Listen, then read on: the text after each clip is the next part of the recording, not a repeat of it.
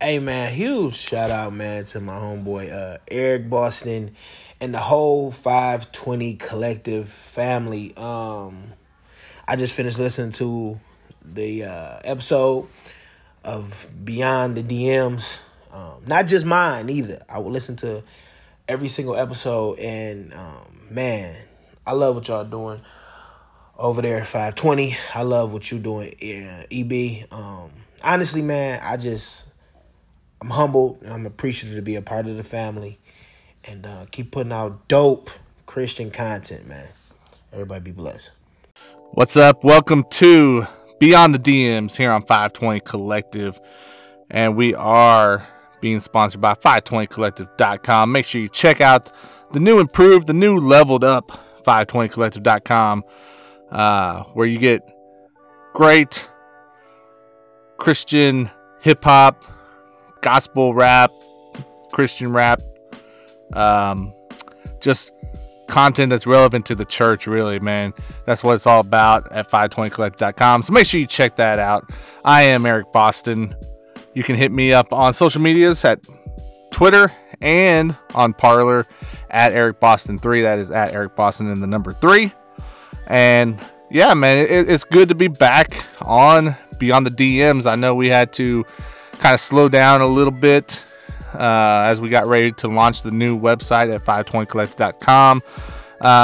But man, I'm excited that this is the episode that we're getting back into the Beyond the DMs groove. Of course, on Beyond the DMs, we sometimes have, deep, important conversations, which is, it's something we need. But then sometimes you also need to just have a conversation with your friends, man, and there's just people you want to talk to because, man, you enjoy it, and that's what this is, man. I know we're gonna get into some important stuff, but I'm just excited to have this man on here with me. We've been talking about this for a minute, and it's finally happening.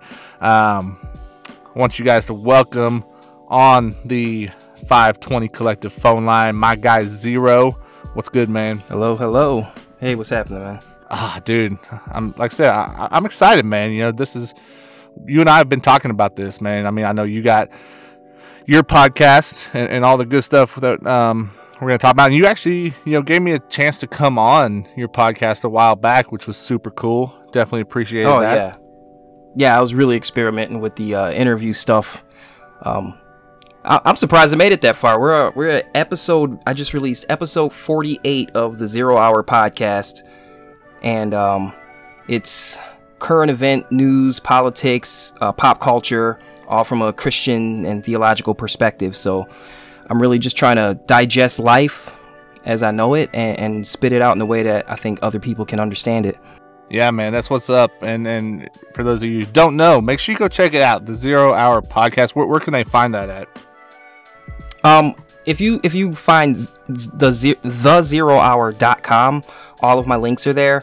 I also have a YouTube channel, the 0 Hour podcast on YouTube, and I'm still working to getting that the numbers up on that. So that may or may not come up in the search until I get, I think, to 100 subscribers or something like that. So just go to the 0 Hour on if you search it on Google, it'll pop up. I'm on Spotify, iTunes, Amazon now, and anywhere you can get podcasts. Yeah, man, and that's 0 with an X, right? So it's X. Yeah, XERO. That part's very important. Yeah, make sure you use the X. So, man, I was thinking about it, dude, and I was trying to remember like how you and I got connected, and like I can't for the life of me remember exactly how it happened. Like I feel like maybe it was through Marcus Anthony. Does that seem right? Partially. I heard you guys on the Track Stars podcast. Okay. And you did an interview when you were just getting the website going, and I was like, hey, this seems pretty cool. Because at the time, I was doing a similar website called Tentmaker Music, where we were collecting music from independent Christian musicians, but not just hip hop. We were doing a lot of different genres. Yeah. And I was trying to find other Christian podcasts out there because it's just not wide knowledge of who's there. So when I found you guys on Trackstars and I heard that you were specifically focusing on independent Christian hip hop, I was like, I got to reach out to this guy. Okay. Cool. Yeah, I know. Man, I feel like Marcus, and shout out to Marcus Anthony, man. Blessed on Purpose Music. You know, I feel like he got me wise to what you were doing with Tent Maker, man. He was like, man, this dude, you need to check him out. You know, they're doing cool stuff up around where he's from. And I know you guys put out. What was the single? Enemies? Is that right? That you put out? Yeah, we put out a track called Enemies Yeah. last year, I believe it was. Okay, so I think it was around that time, man, that he was like, check them out. I think you guys will like what they're doing at Tent Maker Music. And I know you said you were doing kind of similar stuff to what 520 is doing, but maybe that focus has shifted a little bit, but Tent Maker's still going, man. It's still a thing, right? So what's happening with Tent Makers? So we're not necessarily showcasing the way we were.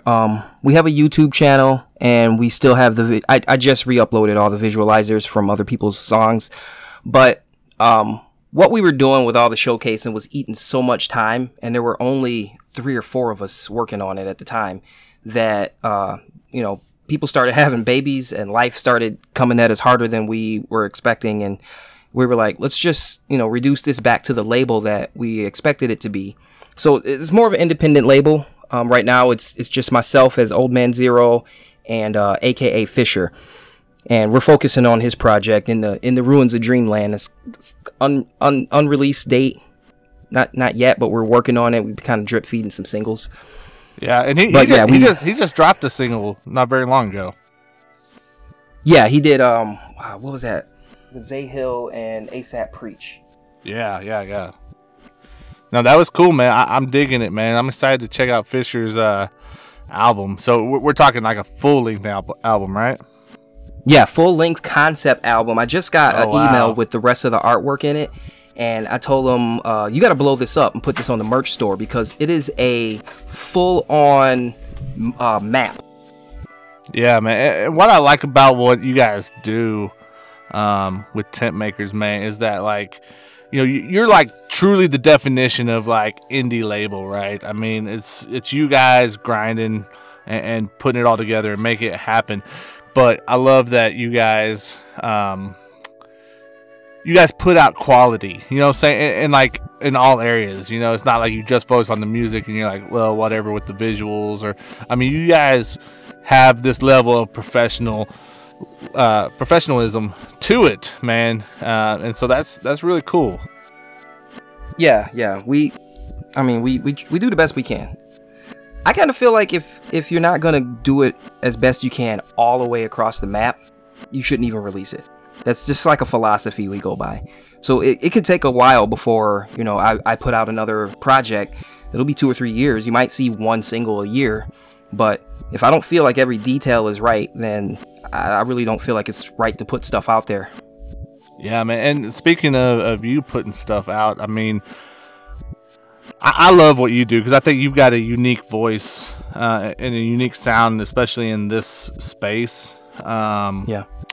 And like you said, for your artist stuff, you go by Old Man Zero, so you can find that on streaming platforms and Tent Maker Music and all that good stuff. What's your I guess just perception of your music, man? Like what do people get when they check out what you do? I'm trying to create an experience, an emotion. I'm really drawn to cinematic sounds. So kind of like a movie in your mind. I remember back in the day, I would get an album. I would sit down with that album with a friend, and we would just sit in the room, nothing else going on, just listen from beginning to end to this album. And then this was way before, things were just about the singles. There's a lot of rock fans out there who listen to like Pink Floyd or something, where it's an experience, and that's what I'm trying to emulate with my music. Yeah, man. So last year, you put out your own version of Wayfaring Stranger. So kind of classic folk, man. And no lie, it was one of my favorite releases from last year, because I think you had a very unique twist, right? It had like these elements of like EDM and all kinds of stuff in there. Yeah. And you and I haven't really talked about that song before, dude. So I'm really interested to know, like, what got you going in that direction and looking at that particular track as one that you wanted to cover, and then how'd you like come up with the concept for it and the arrangement and how you put it together? Okay, so this is kind of a deep story here. A few years ago, I was at a church conference for a denomination. I was working into the leadership. I was becoming a part of the leadership of the church that I was in. I'm just going to leave names out for simplicity's sake. But at the conference, they had a guest speaker, and he was rewriting some old... he really didn't tell us where the songs were coming from. He just said that they were old folk songs, and he wanted to rewrite them for the words. And the melody was just haunting to me. It was not in a bad way haunting, but it was like it wouldn't leave my mind. Yeah. And so I tracked down his sheet music, and I found out that it was he had taken the melody from Wayfaring Stranger to create this other song. So I wanted to hear what the original sounded like. And when I found the original, it felt like part of my history, because the words speak about how do I explain? So think like 200, 300 years ago, how hard life is for people. You're working on the farm every day. You have to work from sun up to sundown just to keep from dying, and that's the life that our ancestors have in Pilgrims, agrarian society. They were just hard workers, and everything was just as hard as possible. And for Christians, for religious people at the time, Christ was the only hope that they had, because their work and their life was so hard.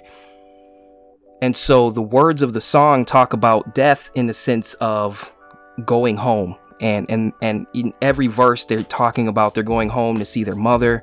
They're going home to see their father, people that had passed on before them. But they also mention Christ, and they're going home to see their Savior. And they're going to be welcomed into the gates of heaven with all these people that had gone on before. And they're waiting for them to join their family. And I was like, man, this is a part of history that I just don't hear anymore. It reminded me of that movie, The Color Purple. I don't know if you've ever seen that one. Yeah. So, with my history being closer to like The Color Purple, I would have to imagine that slaves working on a plantation, some of them that heard of Christ, some of them had maybe accepted Christ, but they didn't really understand where their hope was going to be outside of Christ. And so there's a reality that there may have been slaves that accepted Christ, but still had to work as slaves every day of their life until they died. But when they died, it was a joyous occasion, because they were released from that prison, they were released from that slavery and that bondage, and then they could go on to be with the people that they loved that had passed on before them. And seeing that death and Christ was the hope that they had. Not that they were longing for death, but that when it finally did come to them, it wasn't a sad, fearful occasion. It was, I'm leaving this world to go home. And that just really touches me, man. Like, I was in such a dark place in my life at that time, and every day was the same for months and months. I've been working in factories and things like that. And to get that perspective from that song, from reading the lyrics after I dug them up, I was like, I got to record this song. I have to do it, and I have to put the slavery twist on it. So that's the deep voice that you hear when you get toward the chorus, when it starts to get a little bit intense. The original concept, or the concept that I added, was that it was a slave speaking to himself, telling him like, okay, I'm going to get off this plantation and I'm going to run. And I'm going to run and I'm going to be free. And I'm either going to run and make it, or I'm going to get killed trying to escape. But I'm not going to live this life anymore. And so the lyrics are saying, if you do it for your family, do it for these reasons. But if you're too afraid to fight, then you should run away. And, we know from history that the slaves really weren't in a position to fight. So many of them tried to run away. Right. Wow. And I just saw that as a release of freedom either way, whether they succeeded or not. Yeah, man. See, dude, that's what it is about you, man. Is you go deeper, like on everything. You're on these deeper levels than everybody else in this space, man, and they don't even know it. I wouldn't say everybody, but oh man, I don't know. I feel like it, dude. So what about the way that you compose it, right? Because it's got this hip hop element, but it's not like truly hip hop on the track, man. No. Well, it's something of I don't know what you would call that. Like a very simple world beat, kind of. I don't want to say new age, but just a world beat, EDM, steady drum beat, and then you'll notice that there's a bass line that never changes. It's just a straight straight through the song, and that's how a lot of folk songs were written back in the day. They would have one bass note, and then they would have the melody floating around it. So I wanted to be true to that. But I mean, I love dubstep, I love trap. And I've been looking for an excuse to put dubstep and trap together in the same way. And so I figured, when I wrote the part into the song where the slave was trying to escape, I wanted that to be as intense as possible. Yeah, man. No, so I think you were able to do it, dude. It was, like I said, it was very, very different than the majority of what we heard in this space that we kind of sort of exist in, I guess. I think what's interesting is that the longer people are around CHH, right? You start seeing the mind shifts happening, right? Where people are like, oh wait, maybe I can dabble over here too. And we're seeing that with a lot of people, and I think that's definitely one thing that I see with you, and I get inspired by what I see you doing, man, because you're not living on that surface level, right, where it's just kind of, just let's make it look nice on the outside, right? You take things, yeah, man, like you're willing to take things and find more purpose and more meaning in them, and it's super cool, dude. It's super cool. So I mean, and not only with your music, but then like all these other endeavors. Like you said, you're almost 50 episodes deep into the podcast, and you've shifted over to YouTube, and I think you're doing really cool stuff on YouTube, although there's been a little bit of controversy happening on that front too, right? Always. And anytime you stop going along with the flow, you're gonna find you're in a controversy. Yeah. So I mean, let's not sugarcoat it, man. I mean, you came out and you're like, I've been shadow banned by YouTube. Banned. I should clarify. Okay, so I found out I wasn't necessarily shadow banned. I mean, I was, but I wasn't. Okay. All right. It's pretty standard now. When you start a YouTube channel, until you get 100 subscribers, you're effectively shadow banned. Like, you can type in the 0 Hour Podcast, it's not gonna come up. So you have to get it from my other. You got to get 100. You got to get 100 subscribers that can't find you. Exactly.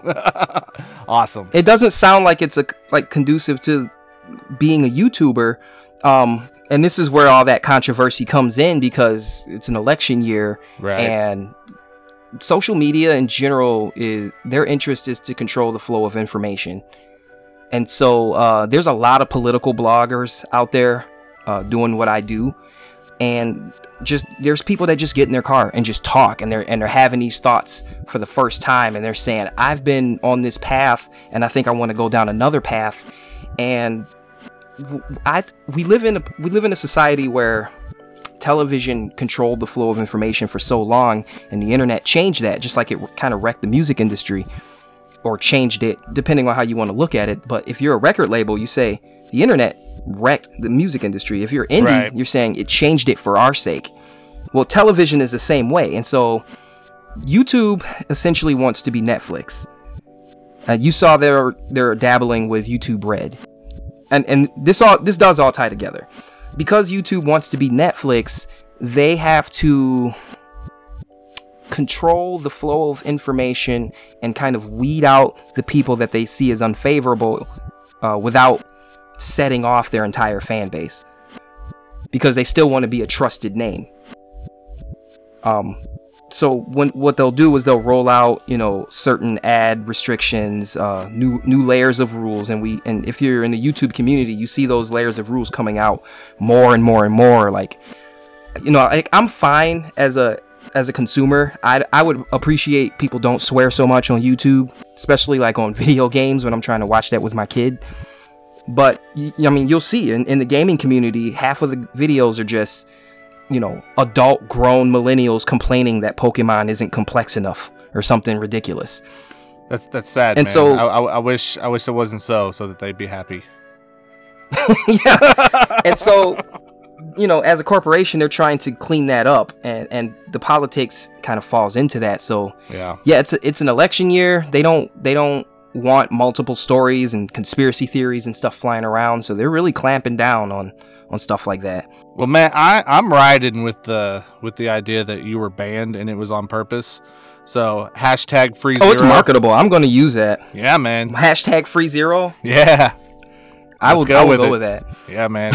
I actually had a t-shirt. I was so mad that first night. I made up a t-shirt and a mug that said banned across the front. That's still going to be on my merch store. I'm going to leave that up. So go to the merch store and buy it is what you're saying, right? You should probably plug that real quick.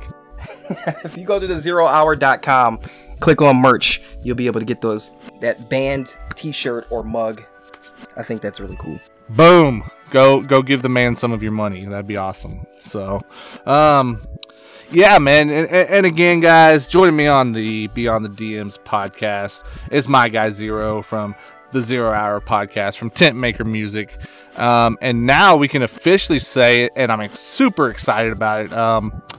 Official 520 Collective staff member as well, dude. So yes, sir. I'm excited that you're on the team, man. And I know we haven't really got stuff rolling yet on what you're going to do, but I know there's cool stuff coming. So I'm excited. We've got some big ideas that we want to work towards, specifically with you coming on board.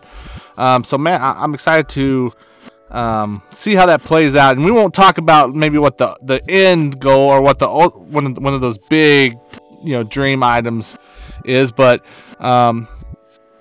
just, what was part of your thinking of saying, yeah, man, I want to come on board and join 520, and what are you planning on bringing to the table that people are going to be able to check out?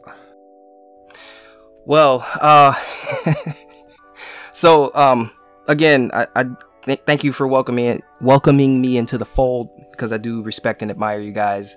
I'm very much encouraged by what you do, especially listening to these podcasts over time and seeing who else is out there in the community, because it's good to see the community from someone else's eyes and not just from my perspective. Yeah, man. Well, I'm glad you listened to them, because I don't know how many people do. So at least I know you're gonna tune in.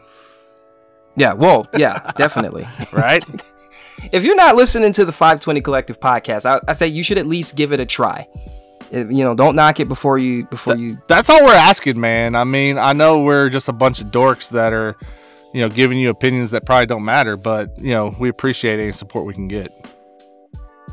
But as far as what I plan to bring to the table is, like I said earlier in the story where I was trying to work into the leadership of this church, I spent well over 10 years studying theology on my own. For various reasons. One, because I could not afford to go to the seminary that I wanted to go to. I made a lot of bad decisions and ended up poor because of it. So I just made the best with what I could. God is the only thing that got me through that time. And if I'm going to give back to the church, it's got to be in a way that glorifies God and doesn't necessarily glorify myself or anything like that. Like, I love to create music, but sometimes music isn't the depth that people need. So I want to try to write devotionals, Bible studies, and try to give people clarification into different areas of scripture that they may not have looked into before. Not necessarily telling you what to think, but how I think about some of the questions that I hear coming up a lot. Yeah, man. And I tell you what, dude, I'm excited to see that play out, because I think it's going to bring a very different and a very needed element to the platform, man. So definitely looking forward to you rolling that out. Hopefully in the not too distant future, man, we'll start getting a little taste of it. That'll be awesome. Yeah, I've been clearing stuff off my plate for this week, so I'm gonna hopefully be able to dedicate my weekend to getting a couple of episodes knocked out, and I can give you guys something to test run. That's what's up. That's what's up, man.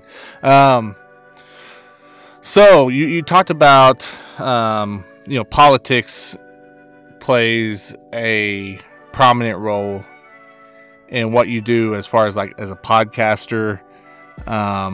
It's something that you are passionate about, and you're also very unapologetic when it comes to your views and what you believe, which I think is honestly refreshing in the space, because it's not, whenever you check out what you're saying and the way that you are thinking through maybe different topics that's trending or whatever the case may be, I know that I'm not going to get this cookie cutter answer from you, right? That everyone else is saying, which I you know how much I appreciate that, man, because like to the point where you told me that you wanted to make a bit of a shift on where you were doing stuff social media wise, right? And you kind of got me hip to this newer social media platform called Parler. And you were like, man, I think I'm going to move most of my stuff over there. I feel like it's the right place for me to be. And I was like, well, if you're not going to be on Twitter, which, I mean, you're still on Twitter. I am. I'll be honest. I've kind of started migrating back to Twitter. Oh, man.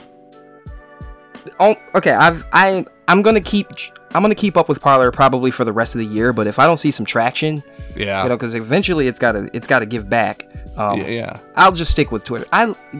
That's where all the hot takes are. As toxic as Twitter is, it's hilarious sometimes. Yeah.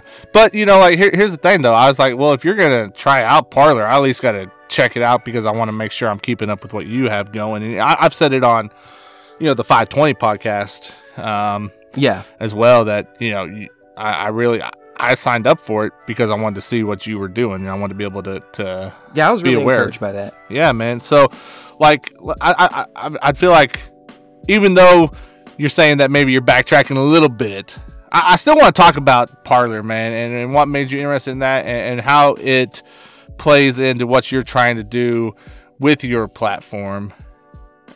Okay, so yeah. If you're driving, this might be the part of the podcast where you maybe want to pause and pull over to the side of the road, because I don't want you to swerve or anything.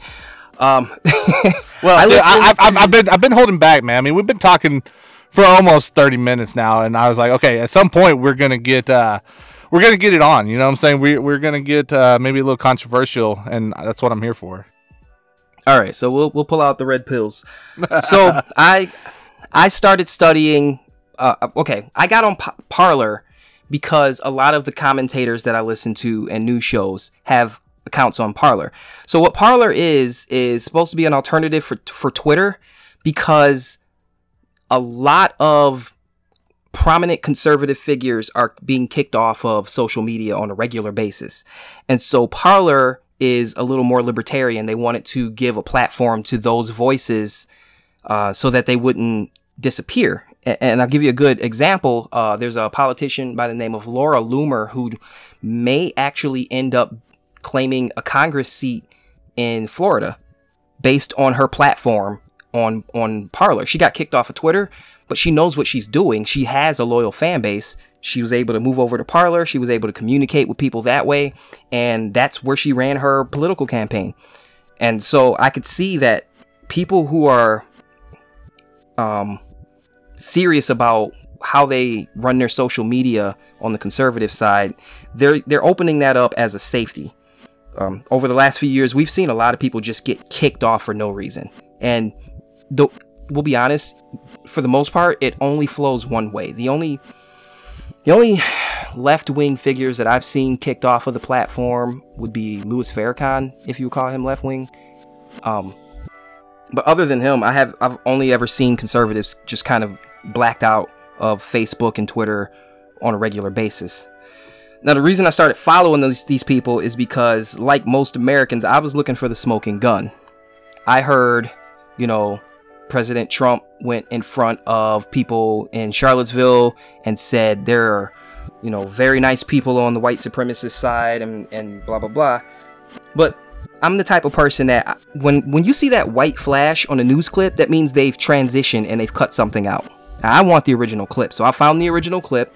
I listened to that entire statement, and less than a minute later, he says, and I'm not talking about the neo-Nazis. I'm not talking about the white supremacists. Those people should be condemned. And it was at that moment that I realized people are lying to me, or they don't know, and I'm going to find out which one. So I've been watching this dude like a hawk for 3 years, looking for him to slip up. And the best that I can come up with is, Trump is just like a factory worker, construction guy. And if you can't get along with those people, you wouldn't like him. And I couldn't understand why people were just like seething mad at him. So this is where all the red pill comes in. From following this stuff as closely as I have, I'm starting to learn that what you call the establishment, that those are your CNN, your Fox, your establishment, your big name stuff that's like, this is the official channel. We call that the establishment. Those people are now the rich elite factions of society that look down on the union worker, that look down on the poor working man, the middle class. They call us flyover country because we're not New York or LA. Right. That's the attitude these people have toward us. And for my entire life, I was told that was the Republican side. And a lot of them were, your Mitt Romneys and people like that. They were that. But what we're seeing today in this new age is that's on the left side. And it's been eye-opening to kind of, when you talk about what people say the party switched, I don't like, at least the rich elites have switched, and they have all the power in media. They have all the power in the news wing, and it's amazing to watch, because I watch things as they unfold, to watch something happen and then to watch the news report on that thing that I just watched happen. I know for myself because I watched it, and that's been my goal for these last 3 or 4 years, is to make sense of just the lies and to try to come up with a story where people can understand what they're seeing, because I hate gaslighting, man. I feel like the media is just like, that old game where kids grab your hands and they slap you and they say, stop hitting yourself. Stop hitting yourself. And it's like, I'm not hitting myself. You're hitting me. Like, I'm not stupid. You guys are lying to me. Yeah. I watched the speech for myself. But so many people don't pay attention. They're just flowing along with, whatever, row your boat gently down the stream. They're not paying attention. And just here's a really good example. Go to any social media platform, and type in #walkaway, and you will see hundreds, if not thousands, of stories of people walking away from the left because they had the same epiphany that I had. You're not going to see that. You're not going to see people walking away from the right. You're going to see high-profile people walking away from the right so that they can get in good with the establishment, but you're not going to see it on the people on our level. Yeah. Well, so what's been interesting for me with Parler is that, I'm not as like, I guess just like diehard or committed to like specific political lines as some people, right? Like I don't know where I place myself to be truly honest. I mean, I know the things that I believe in, and I try to find, candidates that align with that, hopefully, that's even the best though you sometimes can do. Sometimes it's not easy, but I'm with you, man. So like with Parler, yes, it is not as easy from like an engagement point to just jump on there and start getting in there like you can on Twitter, right? Like it's much easier to build that platform through Twitter than it is on Parler. However, I will say what's been good about it for me is I've enjoyed being able to have a more balanced and more well-rounded, stream of a stream of information. Because, the way I feel is that like you never get everything from one place, right? You never get the full picture, and so you're not gonna find it all on Twitter. You may not find it all on Parler, but if you start combining what you're seeing from both of these, you'll start to get to get it clearer. That's where it gets kind of dangerous, because once you get a story that's being tracked on both platforms, and you're starting to see two sides of a story, and you're like, wait a minute, guys, you guys ain't lining up here. Right. Yep. With Parler, exactly. It's a little bit difficult because Parler isn't an establishment platform, so you don't have all of the plugins and the add-ons that Twitter has. Right. I mean, you can go to any shady, halfway dark website and buy 1,000 likes or something. You can buy retweets and followers, and a lot of the people that we look up to, they do that. That's how they got their following going. That's kind of assumed that you're doing that at this point. That's how many bots there are. I think at least 30% of the people on Twitter are bots. And that's so crazy. You're not going to get that on a platform like Parler because it's just not available.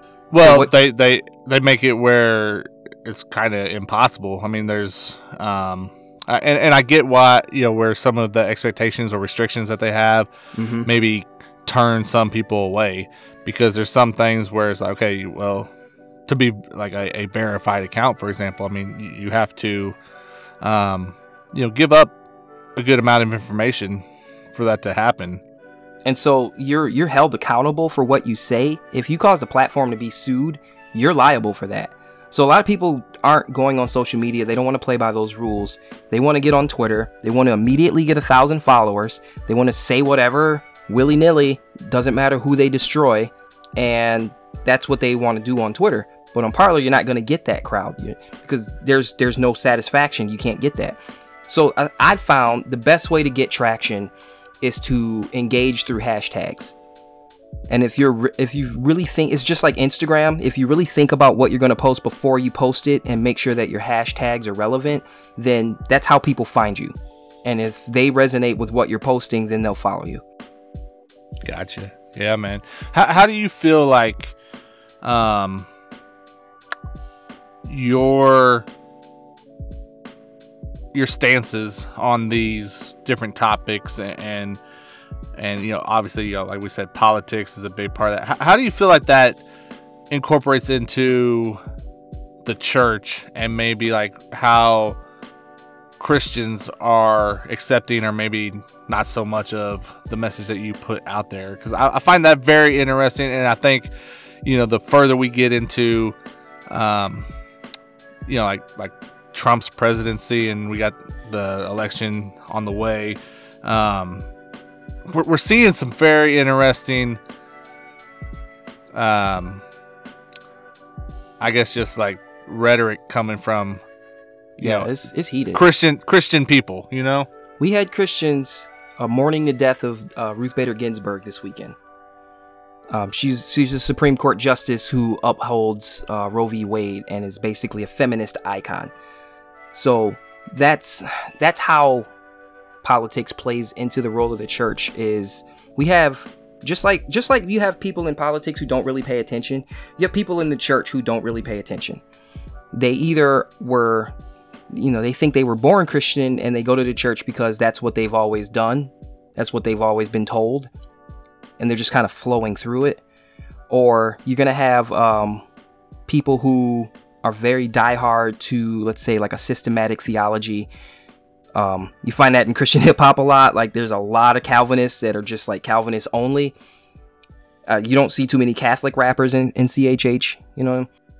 Shout out to Cody Free though. I'm gonna have to check him out. If that dude will drop some music, man. But yeah, he's Catholic Twitter. What's up? So, in that same way, that you have people in politics like that, you have these people that are they're kind of in it, but they're not really in it. And from what I've learned from scripture, and the only reason I can navigate politics is because I study theology. From what I've learned is that if you're not aware and you're not fighting, if you're not fighting to stay awake, if you're not fighting for your life on a daily basis, you're just going to get sucked into the flow and you're going to go back to sleep. And it doesn't matter if it's theology or politics. It's all the same. Like, you have to be, that's why I say you got to be in the word every day. You got to be meditating on the scripture.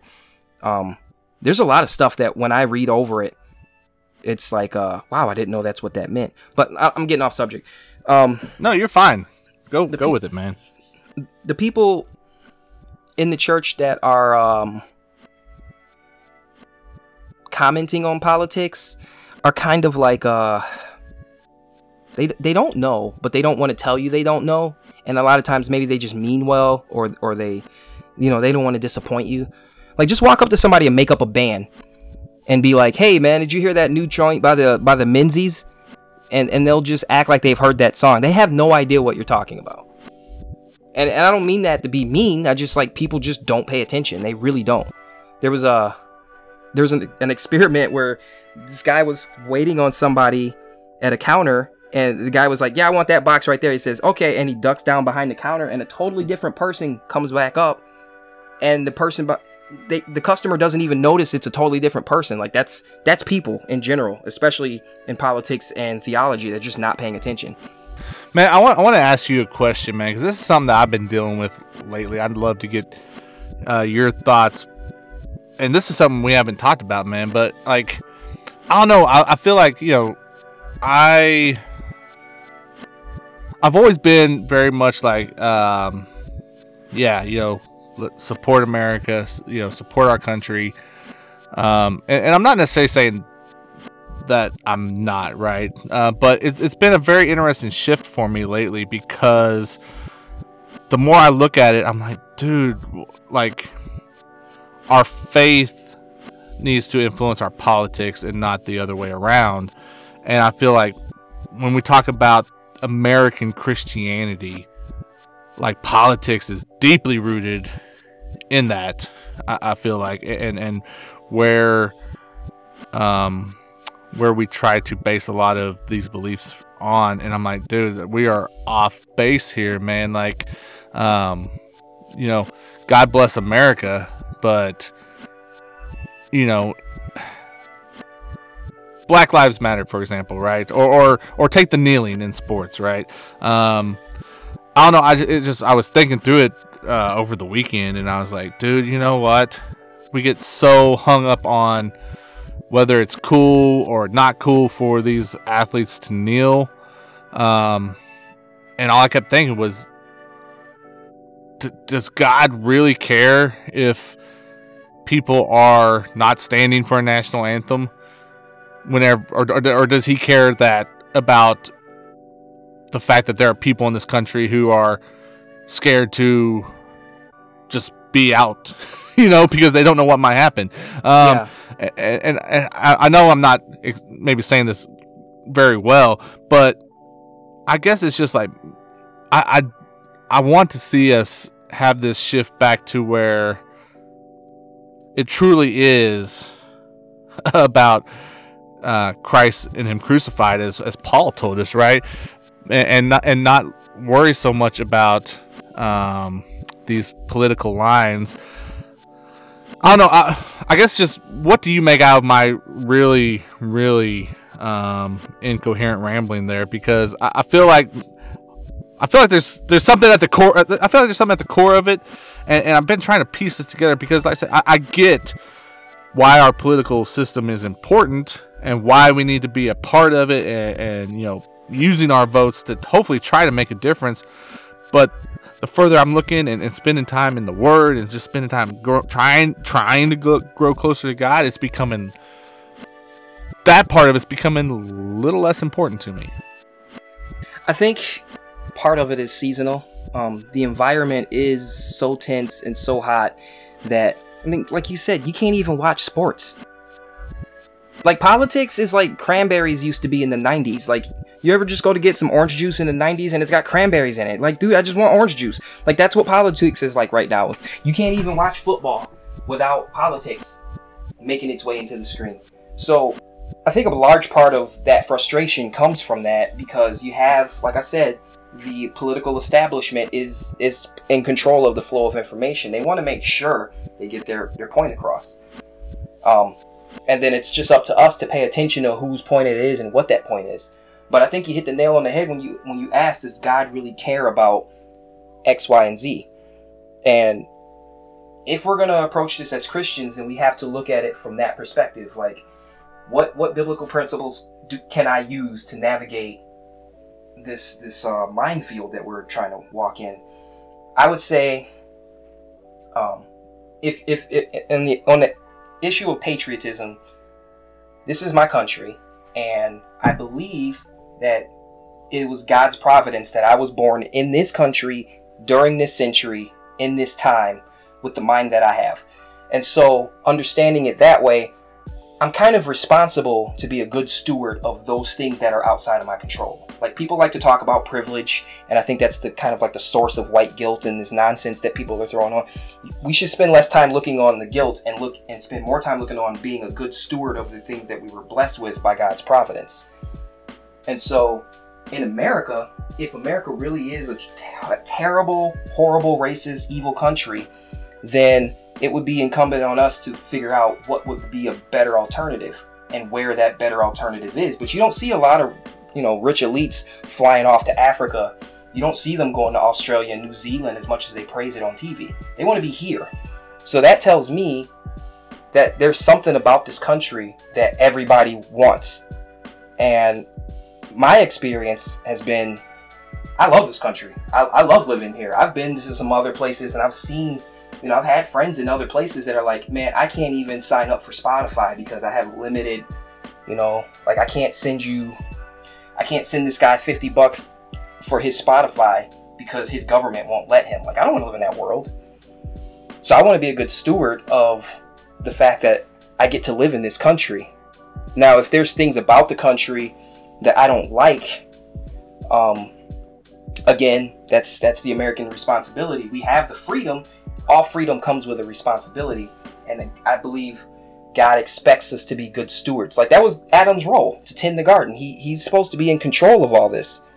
And so many people are speaking, at least from what I'm hearing, whether it be secular or in the church, people are speaking as if they're products of their environment, and they don't realize that we're supposed to be in dominion of this planet, of this world, of our environment. We're supposed to take everything and put it into submission to Christ. I'm not saying be like a crazy militant, waving a gun around or anything, but I mean, like, when a person walks in Christ's authority, you see that on them as soon as they walk in the room. They're not falling victim to these you throw them an idea, challenge that idea, think about it, chew on it. Come to your own conclusion. See, what does God's word have to say about this?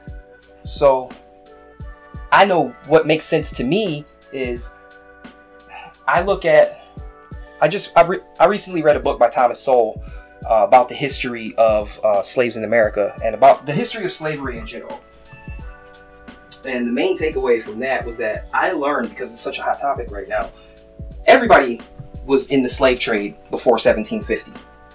It was just the way of the world. It's even in the Bible. It was just the way of the world. And it was the Christians in France, it was the Christians in Europe, and it was the Christians in America that was like, hey, men shouldn't be enslaved. They have these basic rights that were given to them by their creator. And at the time, that was scandalous.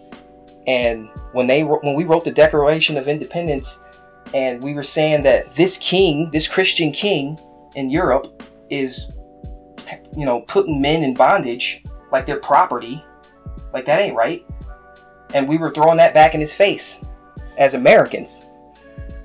And it was these people that had to learn how to live in this system and say, like, we're not going to have these men as property. We're not going to have these men as slaves. They deserve to be free. And we need to figure out how to convince everyone else around us to let these men be free so that they can live their lives. And the tragic thing is, like, a lot of them dudes tried to go back to Africa. They died. They couldn't handle the diseases that were over there. So we had to learn how to live here in America.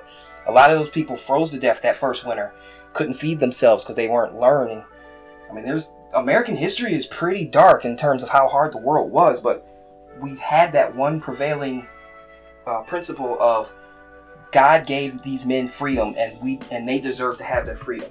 And the whole world wasn't talking like that back in the 1800s, but we were. So, of all the things that have happened in the world, I mean, that's a lot of knowledge to sort through, and I know there's a lot of loud voices out there. I would say, listen to what they have to say, and then read for yourself. and compare it to God's word. Like, God expects us. I think we have a responsibility to filter this stuff through godly wisdom. I just don't understand anti-racism to be godly wisdom. I think that's the phrase that they're calling it, anti-racism. And it's not being racist. It's saying, now it's the white man's turn to be oppressed. And that's not right. No man should be oppressed. Exactly. And yeah, and man, I don't know if I want to say that we are taking some steps back, but dang, it kind of feels like it at times. You know what I'm saying? I feel like there's some evil people that just want power and that they found a way to do it. You brought up BLM. I'll mention this because there's some people that probably don't know, and they'll say I'm lying. They can look it up for themselves. The 3 founders of BLM are lesbians who are married to transsexual men. So it's basically 6 women. One of the founders of BLM was, and I did this on my podcast, I showed the video. She was doing something called pouring libations in a Methodist church, calling on the spirits of the recently deceased. We call that necromancy. It's a form of witchcraft. The founders of BLM are self-avowed trained Marxists. They were trained by members of the Black Panthers. They're trained Marxists. Marxism is the only thing responsible for more death than Marxism is disease. Disease is the only thing, like in all the history of the planet, disease is the only thing that has killed more people than Marxist socialism or Leninist socialism. So if that's what people want to live in, if that's the boot that people want to live in, that's their choice, but they should look at what these people espouse and what they're lifting up. They want to dismember the family. And every black leader that I've looked at has said that that Black America is in the position they're in because men were removed from the family. The fathers were removed from the home, and the women were incentivized to depend on the state. So I think it goes deeper than politics. It goes down to ideology. We know that Andrew Breitbart, he said that religion or that politics is downstream from religion. He says culture is downstream, politics is downstream from culture, and culture from the cult, meaning religion. That means religion influences culture influences politics, and that's why you see everyone in politics getting on the BLM train. And that tells me that there's a spirit behind it because they're influenced by some sort of religious ideology. Right. Well, and dude, I mean, I want to say, because I'm not disagreeing. I think you are saying some very important things that people really need to look at. I feel like there are people also that need to hear the message that not all people who say Black Lives Matter are on board with the organization, right? That some people are just like, we need people to understand that our lives do matter, right? And I can get behind that, right? I mean, I think it's ridiculous that we have this back and forth of Black Lives Matter. Well, all lives matter. Well, yeah, and I know this is not original to me, but so it seems pretty clear though that if all lives matter, then that includes Black lives. So I don't get, man. It's so wild to me, man. Like, and you see this argument. I mean, it's literally argument and not like argument for argument's sake, right? Not like civilized argument, but I mean flat out just argument among people who are doing so in the name of Christ, right? And it's people wrestling with ideology for the first time, I think. Or maybe not for the first time, but they're not used to wrestling with ideological concepts like that. Black Lives Matter is an ideological concept. It's kind of framed like a cultural thing, but it's ideological. And so that goes deeper than your culture, and a lot of people don't normally think on that level. Christ does give us the tools. He tells us to love our neighbor. He tells us to learn mercy. He told the Pharisees that if they would learn mercy, then they would understand the law. And I think this is Black America's time to learn to love their neighbor, to learn mercy, learn forgiveness, and learn to walk like Christ. Like, there's some, I would dare say, racial stories that we could draw from Jesus' experience that you could apply to Black Lives Matter. Case in point, I give you the relationship between the Jews and the Samaritans. And Jesus didn't go off on some social justice tangent. He was like, this is how they want to live. Like, if you go back to the woman at the well, that was one example. He gives that example of the Good Samaritan, that parable. And he skips right past the whole social justice thing, and he goes to the ideological, spiritual core of it, of who is the real neighbor? How do you love your neighbor? And then the leaders, he looks at them and he tells them, you need to learn mercy. If people don't learn mercy and forgiveness and turn away from all of this hurt and anger, and Christians need to learn to turn that to God, so that God can make them strong enough to lead the world out of this hurt. Otherwise, they're just being puppets on strings. And that's why I think it's important, even though people want to downplay it or dismiss it, or at times even become angry, which is so confusing to me. But the obvious answer is, to all of this, is Christ, right? I mean, and people, for whatever reason, including proclaiming Christians, don't want to hear that from you whenever you say, the answer is Christ. It's a sin problem. It's this, right? Because that if we make it that simple, then we can't argue anymore, I think. That's a good way to trap people, is to give them a path to follow and then give them a false dichotomy. It's either Black Lives Matter or it's all lives matter. And you give them this dichotomy, and that's all they're allowed to think. And Christ never did. He never fell into those traps. He always took a third way based on God's principles. That's the only thing I have to fall back on, is how would Christ have dealt with these situations? Well, and like I said, I mean, I know I said it earlier, but it's becoming more and more true to me. You know, we go back to Paul, a man who, you know, once he converted, was, I mean, I feel like way better than I'll ever be. You know, and if the only thing he needed to know was Christ and him crucified, then what more do I need to know? You know, I mean, really. Paul was a beast, man. But I will say that Paul was, he wasn't just a simple guy.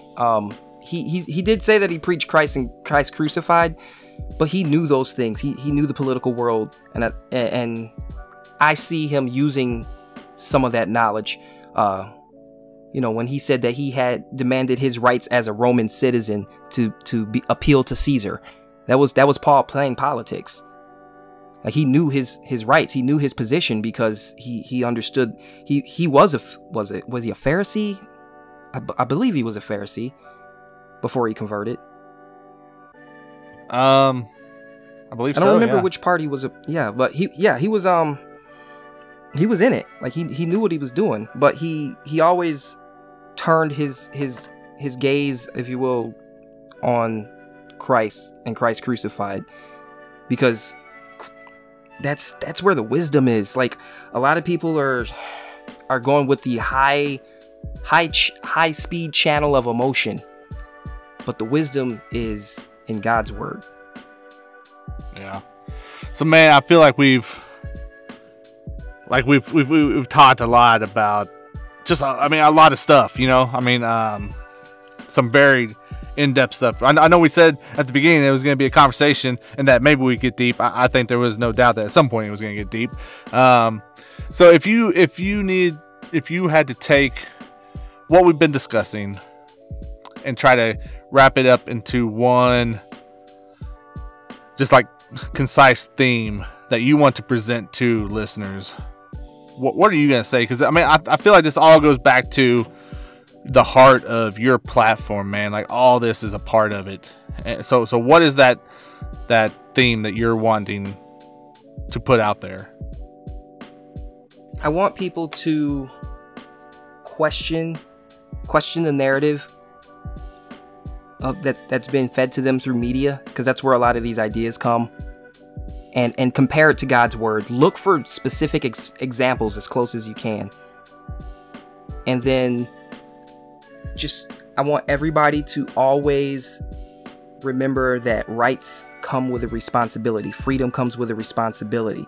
And our responsibility as Christians are greater than a lot of people that we look to in media. They don't have to act like us. We're Christians. We have to be good stewards of this country, of this freedom, of our lives, of every aspect of our lives that's been given to us by God's providence. Like, he wanted us to have this life, so we need to be good stewards of it and of each other. Yeah, man. Again, guys, it is my friend Xero. That's XERO. The 0 Hour Podcast. If you want to find his music, you're gonna look up Old Man Xero on digital platforms. Tent Maker Music. Yeah, man. So, where do you want them to go to connect with you? If you want to connect with me, all you got to do is go to Xero for Hire, XEROFORHIRE. It doesn't matter the platform. It's Twitter, YouTube, Facebook. It's all the same. And then, of course, Apple, Spotify, iHeartRadio, and Amazon. That's where you can find my podcast. So, yeah, that's how you get a hold of me. Dude, I'm so glad that we got linked up finally. It seemed like stuff was against this conversation happening, man. But we finally got here. I was getting nervous. I was like, oh man, I hope I wasn't too intense when I talked to him. No, man, never. You know what it's been like, man. You know, it's been busy, and 2020 has just been 2020, and yeah. But no, dude, I love it. I love you, man, and I'm excited to get you back on. And hopefully it won't be, hopefully there won't be as many hurdles the next time. Yeah, anytime, man. Anything you guys need from me, I'm at your disposal. That's what's up, man. Any final thoughts that you want to make sure that we include, man?